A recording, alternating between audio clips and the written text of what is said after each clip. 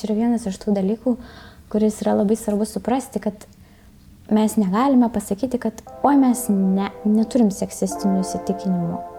Nes mes juos greičiausiai turim. Aš pati, mano gyvenime šita tema darbe yra viena svarbiausių, bet aš pati žinau, kad aš juos turiu. Labas, čia Beata iš Nebegėdos. Noriu pasakyti, kad svarbu siekti lyčių lygybės ne tik ekonominiais, socialiniais klausimais, bet ir seksualiniais. Ir moterys, ir vyrai susiduria su tam tikrais stereotipais ir lūkesčiais. Pavyzdžiui, iš vyrų yra tikimasi, kad tai jie pasirūpins prezervatyvais. Mes Nebegėdos komandoje manome, kad abi lytis turi tuo rūpintis. Nes saugus seksas turi būti aktualus ir vyrams, ir moterims. Kviečiu pasinaudoti nuolaidos kodu saugiai, su kuriuo visus prezervatyvus Nebegėdos parduotuvėje, su lateksu, be latekso, veganiškus, padidinto dydžio, itin plonus, kokių tik pageidausite, galėsite įsigyti su 10% nuolaida. Tik nepamirškite kodo, kuris yra saugiai. Na, o dabar kviečiu klausytis pokalbio. Sveiki, čia Lukas Keraitis. Šiandien kviečiu pasikalbėti apie lyčių lygybę, darbo rinką ir stereotipus. Pažvelgę į Fortune 500 sąrašą, kuriame įtrauktos didžiausios pasaulio įmonės, pamatytumėte, kad tarp jų vadovų yra daugiau vyrų vardu John nei moterų. Pasak Pasaulio ekonomikos forumo, jei viskas keisis dabartiniu tempu, lygybės tarp vyrų ir moterų atlyginimų pasaulis nesulauks iki 2133. Pasižiūrėkime į save.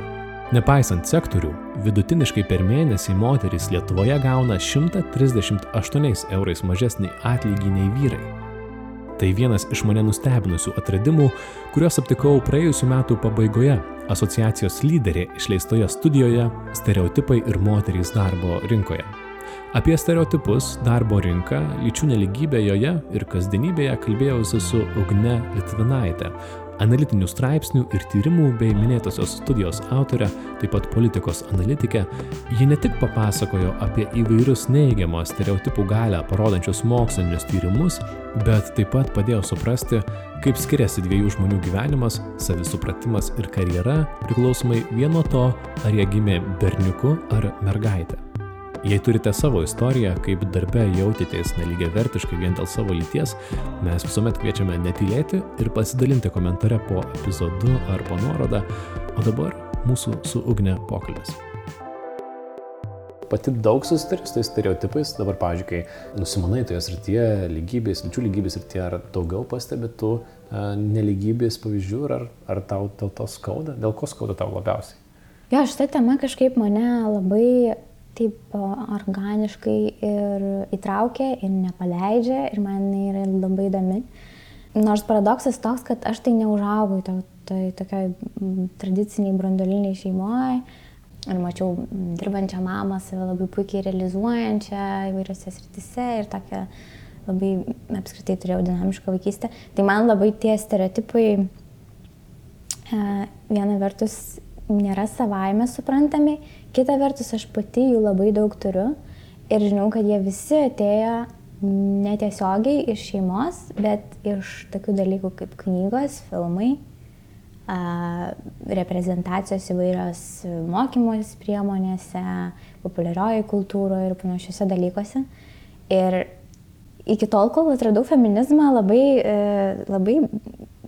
daug dariau dalykų, kurių nenorėjau dėl šitų stereotipų. Ir manau, kad neišėjo man tai naudą. Tai labai džiaugiausi atradus feminizmą, kuris man leido rinktis ir būti tokia, kokia aš noriu būti. Ir netenkinti kitų žmonių poreikių, bet galvoti pirmiausia teisingai apskritai apie tai, ką žmonės gali daryti, ką nori daryti. Ką turiu omenyje teisingai? Turiu omeny, kad yra pasirinkimas, ne tavo lytis turi nuspręsti, už ką esi atsakingas santykiuose, arba kas tau yra leistina ar neleistina karjeroje, viešoje erdvėje, arba kaip tie santykiai turėtų būti konstruojami. Ir iš tikrųjų man labai skaudu matyti, kiek daug populiariosios kultūros teigia šitą dalyką, Na, visas nebegėdos temas iš tikrųjų labai džiaugiuosi nebegėda, kad tokia yra. Ir labai džiaugiuosi, kai nuo pat pradžių sekiau jūs, nes man atrodo, ypač jaunom merginom, kurios dar mokosi mokyklose yra be galo švietimo sistemai daug tų seksistinių stereotipų ir yra ir tyrimų pridaryta, kad jie ir vadovėliuose yra ir mes žinom, kaip technologijų pamokų pasirinkimas kabutėse vyksta ir kaip filmai implikuoja, kad merginos yra tos, kurios patenkina, vaikinai yra tie, kurie gauna. Ir čia kalbant visur, kalbant ir apie šeimos modelius, ir apie santykių modelius įvairiais aspektais, tai man atrodo labai yra reikalingas šitas informavimas ir tai nereiškia, kad mes sakom, nebūkit tos besirūpinančios ten namų deivės vaidilutės, bet tai reiškia, kad tiesiog tai yra pasirinkimas, tai nėra kažkokia tavo esencialistinė esybė, kurią tu turi turėti ir turi, daryti ten, tarkim, prieš savo norą. Ugne, man labai patiko tavo studija, kurią parašei, komplimentai tau, ne tik, kad ją smagu skaityti, ji tokia suprantama, aiški, bet to pačiu man, kas ten buvo įdomus, tai kad ten kažkaip gali užčiuopti tokį abstraktų dalyką, stereotipus, gali suprasti, kodėl jie kartais mums kenkia, kaip jie kenkia mūsų lygybei, vyrų moterų lygybei visuomenėje. Ir tai visą tai išreikšta tokiais skaitmenimis procentais, kadangi kalba yra apie darbo rinką. Apie sritį, kurioje yra daug statistikos rodiklių. Taip, tai gali kažkaip tą abstraktų dalyką, stereotipą suprasti geriau ir konkrečiau. Kas tave pačią nustebino, ką naujo sužinojai, berašydama šitą studiją? Kas labiausiai ir nustebino ir kas, man atrodo, yra svarbiausia, tai kad nors Lietuva yra kartais net geriau pasirodanti Europos Sąjungoje, tarkim, atlyginimo atotrūkio tas rodiklis yra 14% Lietuvoje, tai yra net šiek tiek mažesnis negu vidurkis Europos Sąjungoje, čia yra būtent valandinis atotrūkis tarp vyrų ir moterų. Tai reiškia, kad moterys vidutiniškai uždirba tiesiog 14% mažiau per valandą negu vyrai. Taip. Vidutiniškai per visus sektorius visos moterys. Tas, kas yra visiška nesąmonė, bet mes čia Lietuvoje, mes čia visai gerai jaučiamės Europos Sąjungoje, taip maždaug per vidurį, čia ir Danija turi atotrūkį, viskas čia okei. Ir yra tyrimų ir aš, kai radau tą tyrimą, aš negalėjau patikėti, kurie analizuoja pagal tokius objektyvius faktus, kuriuos mes galim stebėti, kaip išsilavinimo lygis, darbo patirtis, kiek metų žmogus dirba, darbo laikas, kiek laiko skiria darbui, bendrovės, dydis, sritis, sektorius ir panašiai. Tai jeigu kitose šalise yra įmanoma tokiais objektyviais faktais paaiškinti, kodėl tas vidutinis atotrūkis yra, tai Lietuvoje jo paaiškinti neišeina. Ir negana to, kad neišeina, atsižvelgiant į visus šitus faktorius, jeigu moteris gautų tokią pačią finansinę grąžą Lietuvoje, kaip vyrai gauna, pavyzdžiui, už kažkokį tai išsilavinimo laipsnį, tai jos turėtų uždirbti ne mažiau, kaip uždirba, 14% mažiau, bet 11% daugiau. Tai tai reiškia, mes turim 24% gapą, kurio mes negalim paaiškinti. Tai aišku, kyla klausimas, tai kas čia tada yra? Ir vienas iš atsakymų yra tie stereotipai, apie kuriuos mes šiandien daugiau pakalbėsim, kažkokia diskriminacija, galbūt, galimai, bet kitas dalykas yra, kad gal kažko mes dar nestebim šitose objektyviuose faktoriuose, jų dar kol kas neįmanoma įdėti, ar per sunku, ar dėl įvairių ten duomenų rinkimo priežasčių įdėti šitus skaičiavimus, tai vienas iš tų dalykų yra motinystė ir šeimos tipas, vaikų skaičius. Tai visą tą apžvelgsim, bet man atrodo visos besiklausančios merginos ir moterys turėjo suklusti, nes vidutiniškai kiekviena iš mūsų klausytojų šią akimirką Lietuvoje, ji turėtų uždirbti 24% daugiau, ar ne, statistiniai moteris, negu uždirba šią akimirką. Tai yra, pagalvokim kiekvienas apie save ir ar nenorėtume, kad mūsų atlyginimas padidėtų 4/4. Taip, aišku, čia yra tas statistinis vidurkis, kurio mes turbūt nei vienas netitinkam iki galo, bet bendrai tai kažką pasako. Taip. Pakalbėkim apie tavo studiją. Ji išėjo praeitų metų pabaigoje. Studija stereotipai ir moterys darbo rinkoje. Ir kad geriau mes suprastume, kaip tie stereotipai vyksta, kada jie atsiranda, kaip jie keičiasi, tai sugalvokim tokią hipotetinę situaciją. Vieną kartą taip esam darę ir buvo visai smagu. Sugalvokim 2 kūdikius. Gimė Tomas ir mergina. Koks jos vardas? Gerai, čia gal būna Neringa. Neringa. Gerai, aš Neringa pasiūliau. Gerai, tai Tomas ir Neringa, jie gimė, mes pakeliausim su jais, tokį vėlgi statistinį vidutinį jų gyvenimą, jų karjerą apeisim ir pamėginsim išsiaiškinti, kuriuose vietose jie susiduria su nelygybė, kaip jie atsiranda, iš kokių stereotipų kyla. Tai Tomas ir Neringa, jie tik tais gimė, vienas yra berniukas, kitas yra mergaitė. Kada prasideda tarp berniuko ir mergaitės nelygybė, kuri galbūt ateityje atsispindės ir darbo rinkoje? Taip, tai jo, čia yra ta smagioji dalis.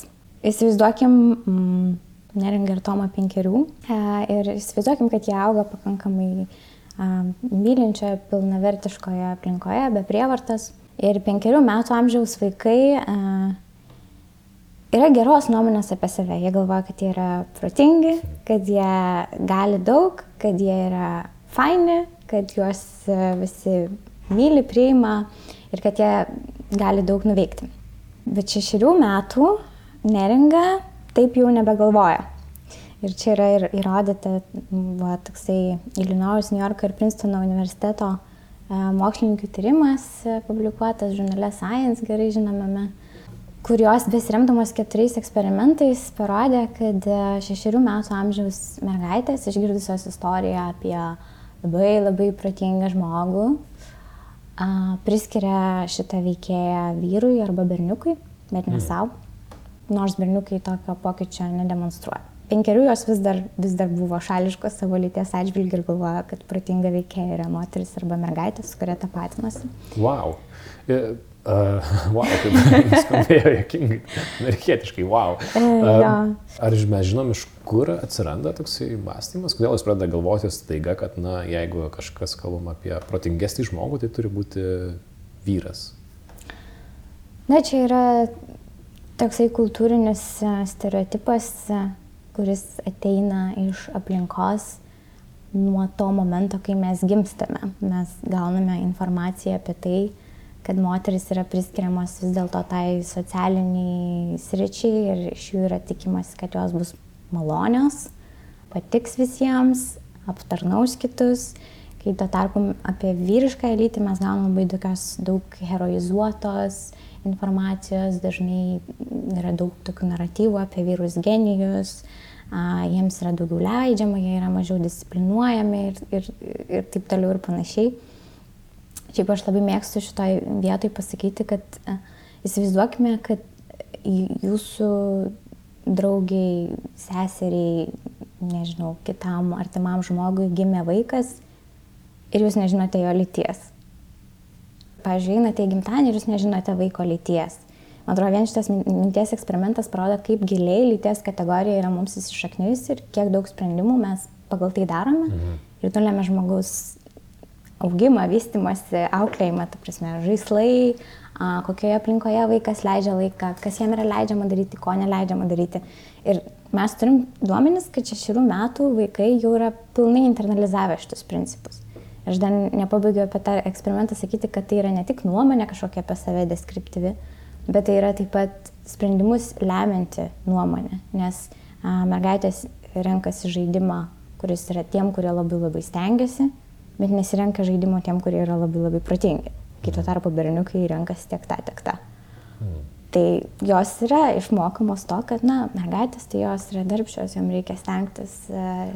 Tas ateina iš tam tikrų mūsų suaugusių tikriausiai lūkesčių, kai pasakė apie tą gimtadienio pavyzdį, tai aš taip ir pagalvojau, kad tikriausiai, jeigu eitum į gimtadienį vaiko, kuriam yra 6 metai, tai berniukui galbūt ir norėtųsi padovanoti kažką tokio veiksmo, kažkokį herojų, kardą, ginklą gal net galima, o mergaitėm kažkas tokio švelnesnio yra dažnai pirma mintis, ar ne, kuri ne visą laiką geriausia yra.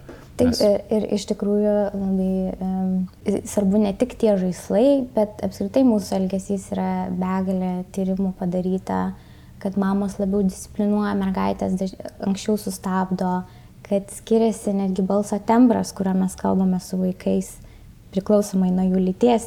Ir dėl to net yra labai sudėtinga daryti tyrimus ir eksperimentus, kurie produkuotų rezultatus, kurie nėra šališki, nes tyrėjai patys žinodami, pavyzdžiui, kūdikio lytį, dažnai keičia savo balso tembrą ir keičia savo elgseną patys to įsisąmonintai nesuprasdami. Dėl to yra produkuojami netgi tie tokie šališki rezultatai. Gerai, Tomas ir Neringa auga ir jie pradeda eiti į mokyklą. Čia irgi yra tokių tam tikrų stereotipų, kurie nežinau, kiek tiesa, kiek netiesa. Vienas iš tokių stereotipų tai yra matematika, kad Sakau, nepamiršau tą stereotipą, ką mes sakom.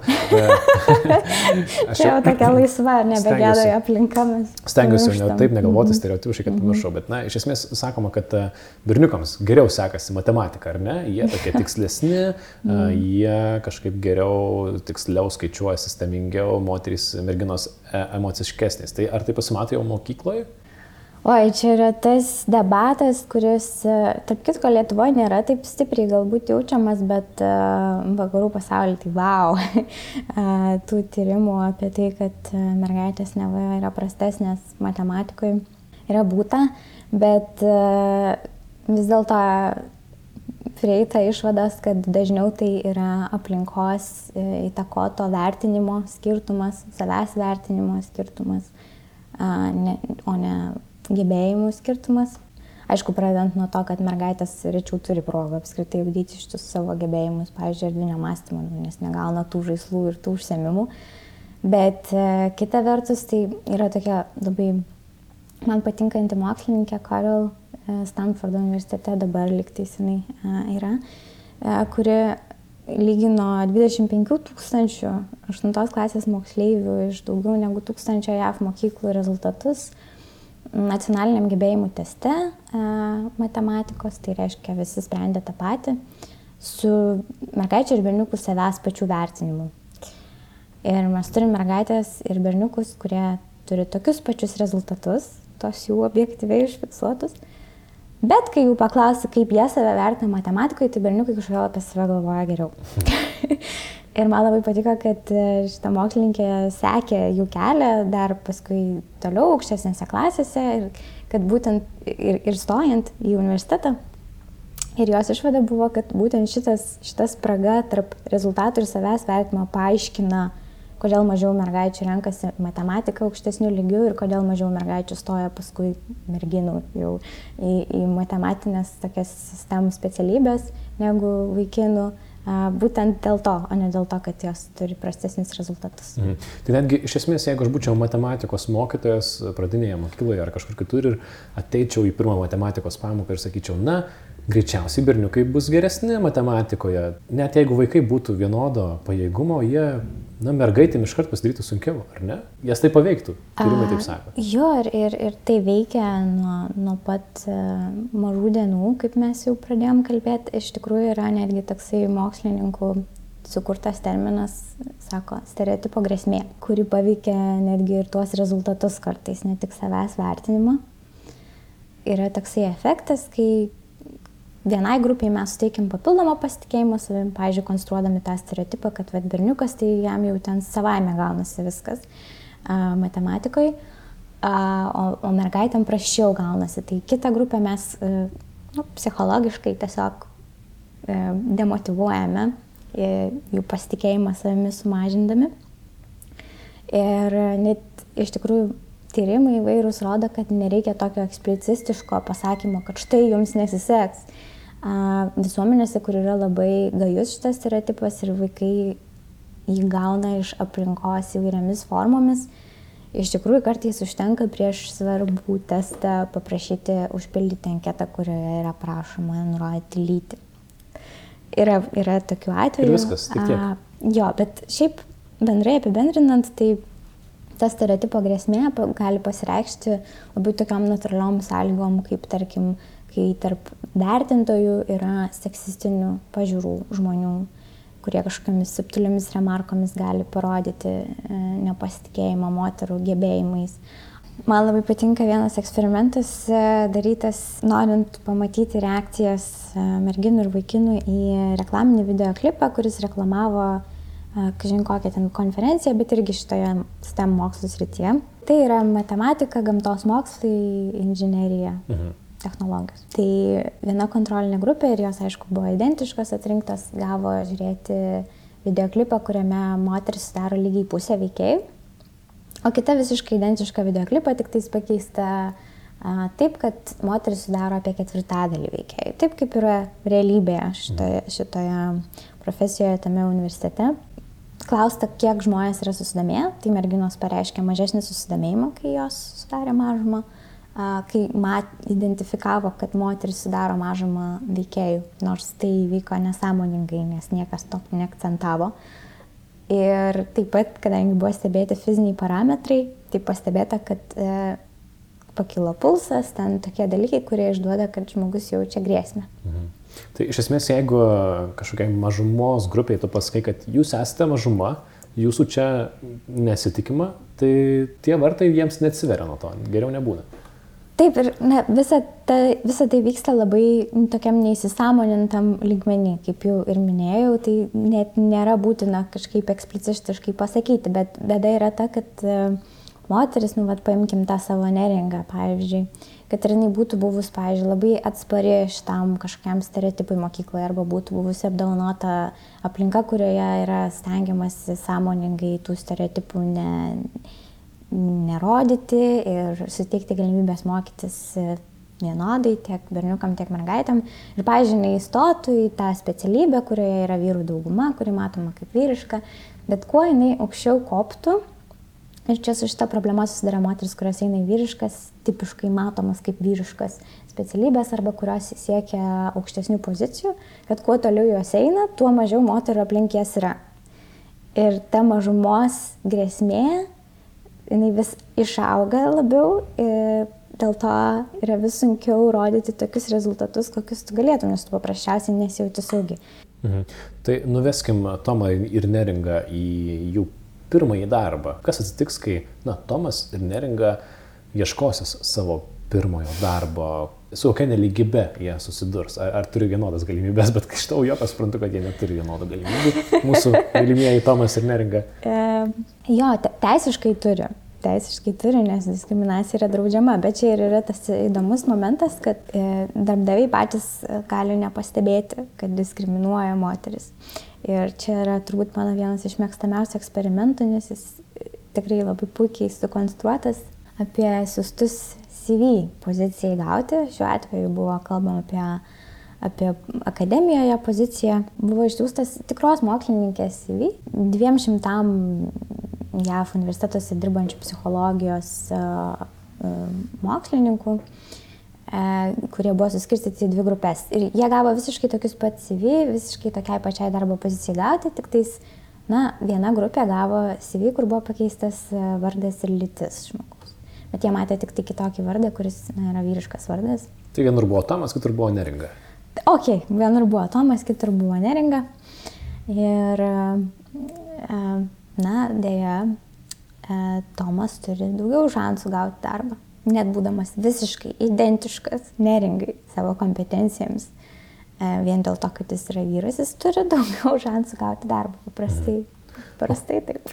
Kaip paaiškinama pasirinkimas tų žmonių, kurie atsirinkinėjo tuos CV? Kodėl jie mieliau norėjo rinktis vyrą į savo darbą, į savo kompaniją, negu moterį? Tai vėlgi čia yra tas mūsų galvose įsisenėjęs nuo pirmų dienų, kai mes esame socializuojami tokiu būdu, kad mes matome profesionalą vyrą. Mums pasako profesionalas, ten įmonės vadovas, CEO ir kas mūsų akise iškyla, tai yra vyras. Mums pasako kompetitingas specialistas vyras, ten darželio auklėtoja, mokytoja, mama, ten, kuri rūpinasi visą laiką mama, ne moteris. Turbūt šitas eksperimentas, kuris buvo atliktas su akademikais, kurie paprastai jau yra labai išsilavinę žmonės, ar ne, kurie yra pakankamai susipažinę su tokia problematika dažniausiai ir pakankamai liberalių žmogaus teisės atitinkančių įsitikinimų.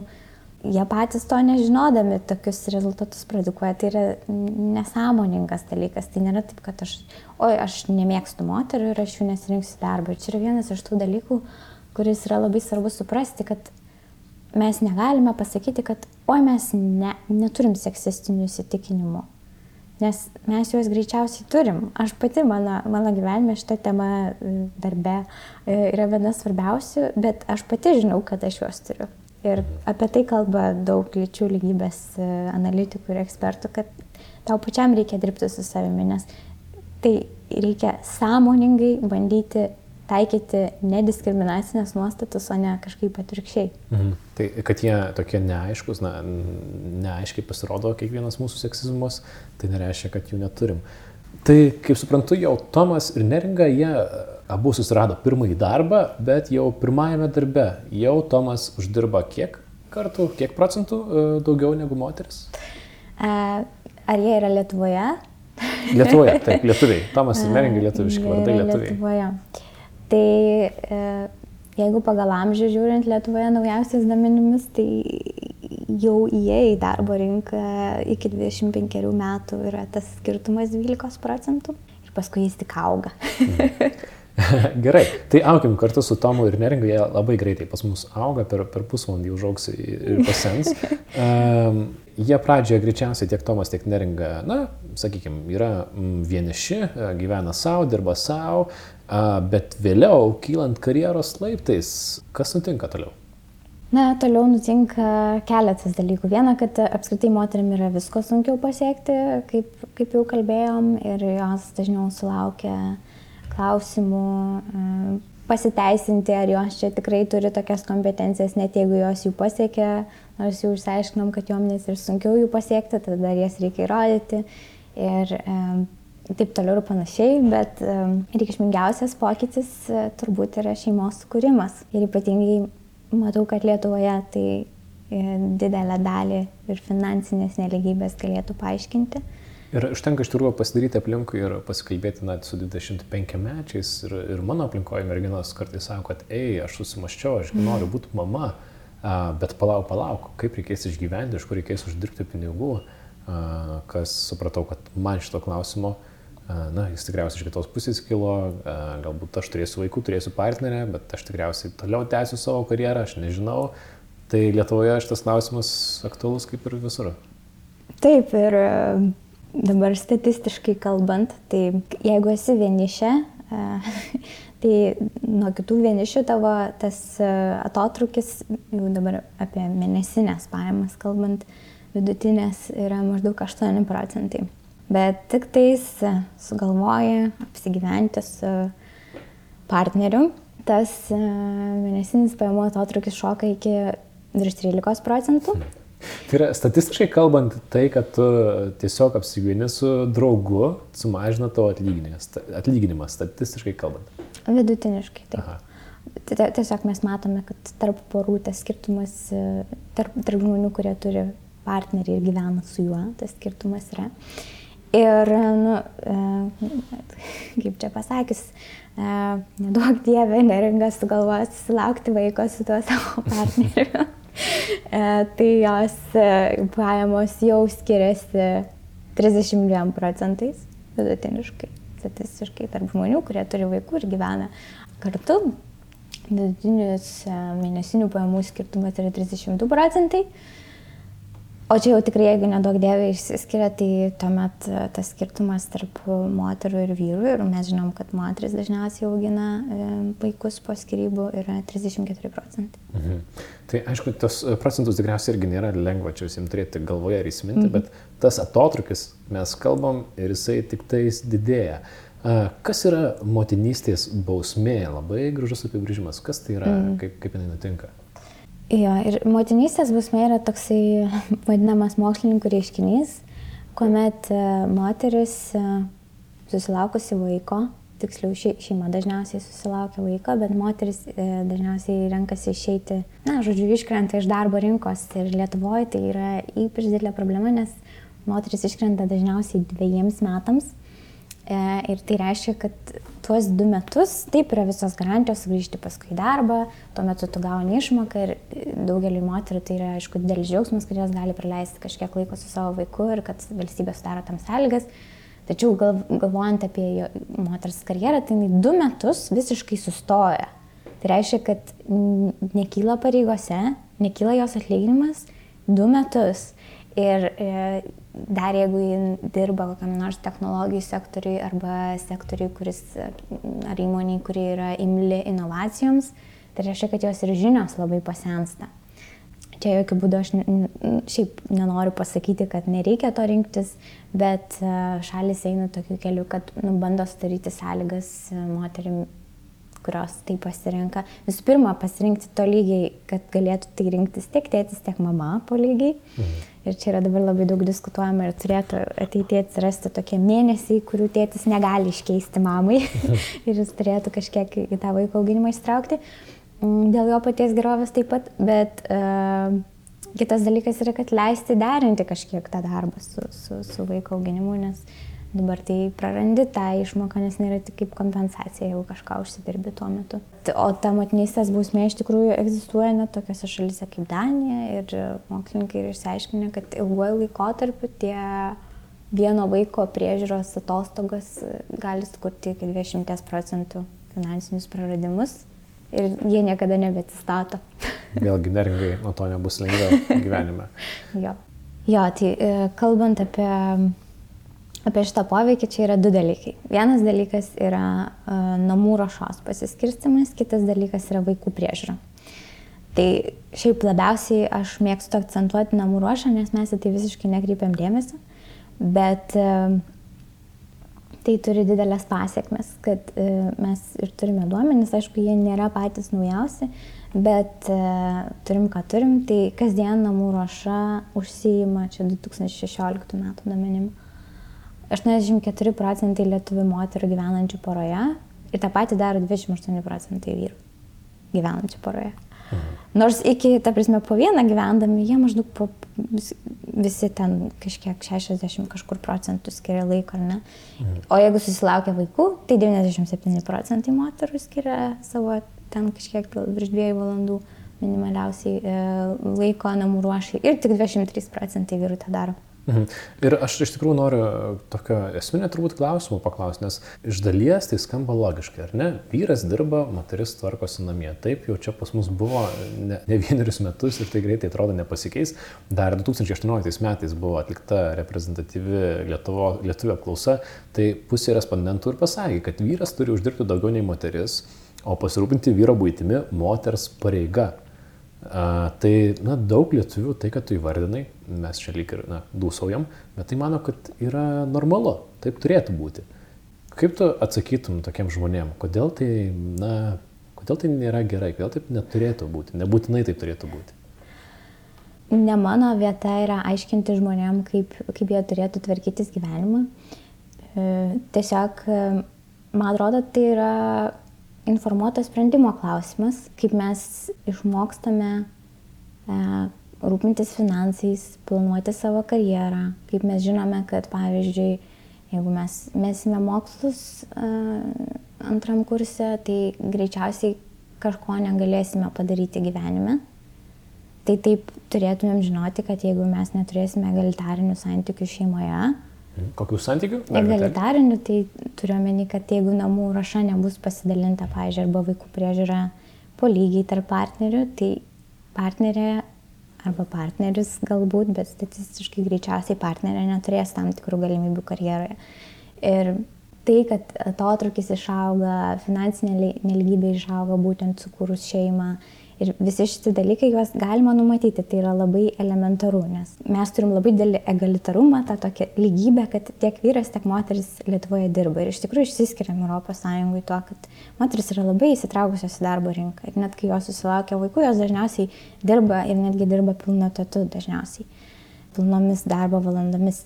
Tačiau grįžusios iš darbo, jos dirba antrą pamainą. Tai yra skalbia, prausia, lygina, plauna indus, daro visą logistiką, rūpinasi vaikų darželiais, mokyklom, vaikšto susirinkimus, susirga vaikas, tai jos eina namo ir ima laisvą dieną. Ir tai lemia visų pirma, kad jos apsiima mažiau atsakomybių darbe arba netgi darbdavys joms duoda mažiau atsakomybių darbe, nes jis žino dar anksčiau už tą moterį, kaip jai bus gyvenime. Čia dar labai dažnai Lietuvoje, kad jau nuo tam tikro amžiaus yra pradedama žiūrėti į moterį kaip visų pirma į mamą, o ne į profesionalę. Ir jeigu mes nepasiskirstome šitų santykių šeimoje, tai elementariai ekonominiais terminais tu skiri nemokamą savo darbą, savo laiką, kurį tu galėtum skirti poilsiui, asmeniniam tobulėjimui, profesionaliam tobulėjimui. Man čia yra juokinga, kaip mes sakom, tai nėra kandidačių į ministrės Lietuvoje. Tai nėra, tiesiog nėra. Tai nėra, nes jos tuo metu skalbia ir prausia ten šunis, vaikus ir taip toliau. Ir aš nesakau, kad tai yra blogas pasirinkimas gyvenime. Aš manau, kad tiek vyrai, tiek moteris gali atrasti save ir realizuoti save per šeimos kūrimą. Ir man atrodo, yra nuostabių pavyzdžių, kaip žmonės save tam atiduoda, atranda prasmę ir taip toliau ir panašiai, bet tai turi būti informuotas sprendimas, kaip aš jau ir minėjau. Kaip ir paminėjai, iš esmės Lietuvoje irgi buvo tokia susidariusi padėtis, kai vyriausybė, kurioje šiuo metu berods yra viena moteris, prieš metus rizikavo tapti 100% vyriška, vienintelė tokia Europos Sąjungoje. Ir tada nenori kažkaip susimastai. Moterų ir vyrų Lietuvoje yra maždaug po lygiai. Ir kaip taip nutiko? Klausimus tai tikrai iškelia. Ir dar sugrįžkime prie Tomo ir Neringos. Jie dabar dirba, mes kalbėjome apie procentus, bet iš esmės, nepaisant sektorių, Tomas iš esmės greičiausiai gauna 138 eurais didesnį atlygį nei Neringa. Statistiškai vėlgi kalbame, mūsų Tomas ir Neringa, jie tokie patys statistiškiausi ir reprezentatyviausi piliečiai Lietuvoje. Su kokiais dar iššūkiais susidurs Neringa, kildama karjeros laiptais, su kuriais Tomui galbūt neteks susidurti? Jo, tai net suponuojant, kad Neringa buvo labai atspari visiems stereotipam ir jai pavyko gauti darbą norimą. Ir jinai sėkmingai kopia karjeros laiptais, tai mes žinom, kad kuo toliau jinai kopia, tuo mažiau moterų yra aplinkė, tai čia vienas ir jinai patiria tą mažumos nesaugumo jausmą, bet kitas, kad irgi daugėjant vyrų ir agresyvėjant aplinkai, moteris vis daugiau susiduria su tokiom mikroagresijom darbe, nors nesakau, kad tik tais aukštose pozicijose, čia galima išgirsti daug istorijų ir kad suprastumėm, apie ką kalbant, aš galiu pavardinti, su kuo JAV korporaciniam pasaulyje teigia susiduriančios moteris. Ir man atrodo, mes visą žinom, apie ką čia yra kalbama. Tai yra, kai kvestionuojama kompetencija, reikalaujama savo sprendimus paaiškinti, nors kitų tokių pačių sprendimų, kurie atliekami tavo kolegos vyro, nieks neprašo pagrįsti. Kai neetiškai bendraujama, ten vartojamas mažybinės kokios nors formos, arba kai painiojama yra tavo indėlis su kito žmogaus indėliu. Čia kaip mano mylima dėstytoja yra pasakęs, mes turbūt visos žinom šitą jausmą, kai vyksta susirinkimas ir sėdim aplink stalą žmonių grupę ir kažką pasakai. Apėjo tas ratas, žmonės ten kažką pasakė, o tavo kolega tavo idėją pakartoja ir vadovas sako, bravo, kokia gera idėja. Tai apie šitus dalykus kalbant, jau net nekalbant apie žeminančias kažkokias pastabas, apie seksizmą, apie seksualinį priekabiavimą, kurio yra ir Lietuvoje, ir kitur, ir kuris be galo prastina tiek darbo aplinką bendrai ir motivaciją ir gali žmogui netgi sukelti rimtesnių emocinių problemų. Šiaip susidurėm su pakankamai tokių trūkumų duomenų ir nelabai aišku, iš kurių paimti, nes žmonės nelabai kreipiasi ir tų skundų nelabai yra, bet bendrai yra toksai pagrindinių teisų agentūros ES tyrimas, kur yra užfiksuota, kad moteris nuo 15 metų amžiaus per gyvenimą yra susidūrę virš 30% jų, man atrodo, su seksualiniu priekabiavimu. Ką iš esmės sako jūsų studija, tai kad būnant tomu, tau kilti karjeros laiptais, daryti karjerą darbe bus lengviau, nei būnant neringa. Taip elementariai, ar ne? Tas vienintelis tavo lyties skirtumas gali darbe reikšti pakankamai daug.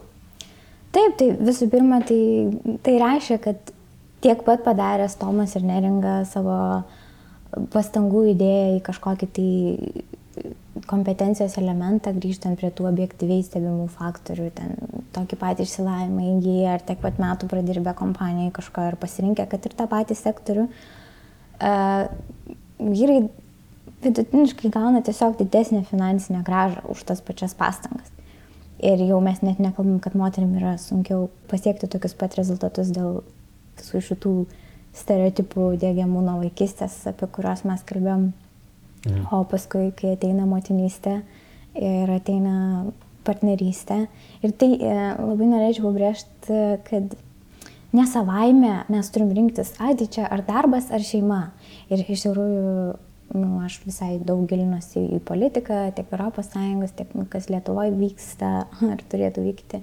Tai neturėtų būti šito skausmingo pasirinkimo tarp darbo ir šeimos. Klausimas yra, kaip mes pasidalinam namų ruošos ir vaikų priežiūros naštą.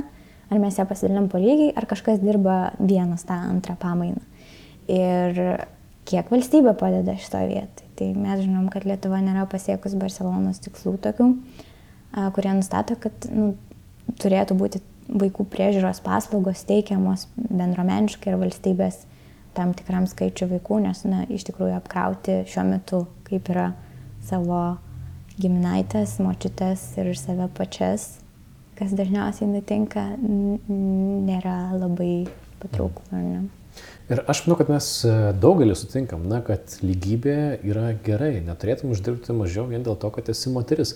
Bet kaip tu ir pati minėjai, kad sugauti savyje tą stereotipą, tą seksizmą išlendantį nėra taip paprasta, jis nėra toksai jau atviras, kaip norėtųsi, ir jis gali būti pakankamai nesąmoningas. Tai visgi ką daryti, kaip gerinti šitą situaciją, kad mūsų mąstymas jisai būtų mažiau juodai baltas ir jame atsirastų daugiau vietos lygybei. Ką galim padaryti kiekvienas? Čia geras klausimas. Šiaip nesupratus tokiu būdu kalbėti, nes aš labai mėgstu akcentuoti, kad yra reikalingi tokie sisteminiai sprendimai politiniai. Va, čia kaip minėjau, ten vaikų priežiūros sistemos tvarkymas ar ne. Pavyzdžiui, bet kita vertus mes labai daug galim padaryti namie. Tiesiog priimdami tos informuotus sprendimus. Aš manau, čia net ir su savo partneriu pasikalbėjus, nemanau, kad mylintis žmogus galėtų sakyti, jo, aš noriu, kad tu už 2 metų uždirbtum 30% mažiau už mane, viskas man yra okei. Arba kad tu, nepasiektum savo kažkokių svajonių, nes ten kepėjai morkų pyragus per dienas. Tai tiesiog kalbėtis apie tai ir iš tikrųjų žiūrėti pakankamai griežtai į tai. Nes laikas yra iš tikrųjų resursas, kurio mes visi turim lygiausiai, kuris yra labiausiai paskirstytas lygiai, ar ne, čia ne kažkoks kapitalas, kurį vieni turi, kiti ne. Ir laikas yra tas resursas, iš kurio mes galim daugiausiai pasiekti ir išspausti. Apie jį reiktų galvoti atsakingai ir ne tik apie savo laiką, bet ir apie savo partnerės arba partnerio laiką. Ir taip pat apie savo prioritetus ir ko norisi. Kodėl mes, galvodami stereotipizuotai, tai yra mąstydami juodai, baltai, vyrui galima, merginai negalima, tinkama, netinkama, kodėl mes padarom meškos paslaugą vieni kitiems? Visų pirma, padarom meškos paslaugą tiem žmonėm, kurie stereotipų netitinka, kurių galimai yra daugiau negu tų, kurie atitinka stereotipą. Spaudimą patiriančios moteris, kurios renkasi tipiškai vyriškas profesijas, pavyzdžiui, yra pavyzdys, arba moteris, kurios nori greičiau grįžti į darbą, pagimdžiusios vaiką, arba nori derinti karjerą ir šeimą kažkokiu tokiu labiau netradiciniu būdu. Arba vyrai, kurie nori užsiimti su vaikais arba eiti į labiau socialinės specialybės. Jo, ir aišku, iš įvairovės apskritai, čia tas klasikinis argumentas, kad bet kokie sprendimai priimami yra labiau reprezentuojantis visą populiaciją. O kalbant, mes jau kaip ir neblogai užauginom tiek Tomą, tiek Neringą, jie abu sėkmingai dirba, Neringa uždirba mūsų vargšiai mažiau, Tomas uždirba daugiau, bet kaip ir sakai, tie stereotipai atsiranda labai ankstyvame amžiuje, tai ką mes galime padaryti, kad tie vaikai, 5-mečiai, 6-mečiai, mažiau galvotų apie save, kad aš mergaitė, tai aš esu mažiau protingesnė arba kitaip, kad tie vaikai perimtų mažiau stereotipizuoto mąstymo. Tai iš tikrųjų tas pokytis turėtų būti toksai garsus, platus, apimantis visuomenę, apimantis švietimo sistemą, nes čia irgi tyrimai vadovėliuose, kiek mes turime tų stereotipų vadovėliuose nesusijusiuose su socialiniais mokslais, net su matematika. Jeigu prisiminsit, kokius uždavinius spręsdavot matematikai, tai dažniausiai daržus ravėdavo moteris, o vyrai statydavo namus.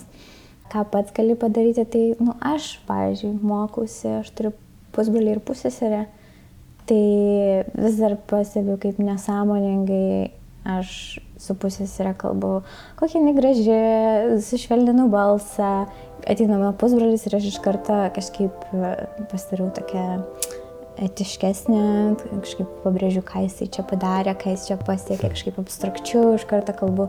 Tai va tokių dalykų mes turėtume vengti, ar ne, tiek su savo tėvais, tiek su aplinkiniais vaikais, nes jie augdami pamažu tą absorbuoja ir paskui tai atrodo natūralu, nors iš tiesų tai yra tik tai konstruktas, ar ne? Ką neblogai parodė tavo studija. Tai iš esmės turėtume labiau atsižvelgti į kiekvieną žmogų, kiekvieną asmenybę, individą atskirai, o ne kreiptis į tai ir žiūrėti pagal jo lytį. Čia toks mažas žingsnis priekin būtų, ar ne? Taip, ir iš tikrųjų kiek daug galėtumėm pamatyti daugiau, jeigu negalvotumėm apie žmogų pirmiausia kaip apie jo lytį.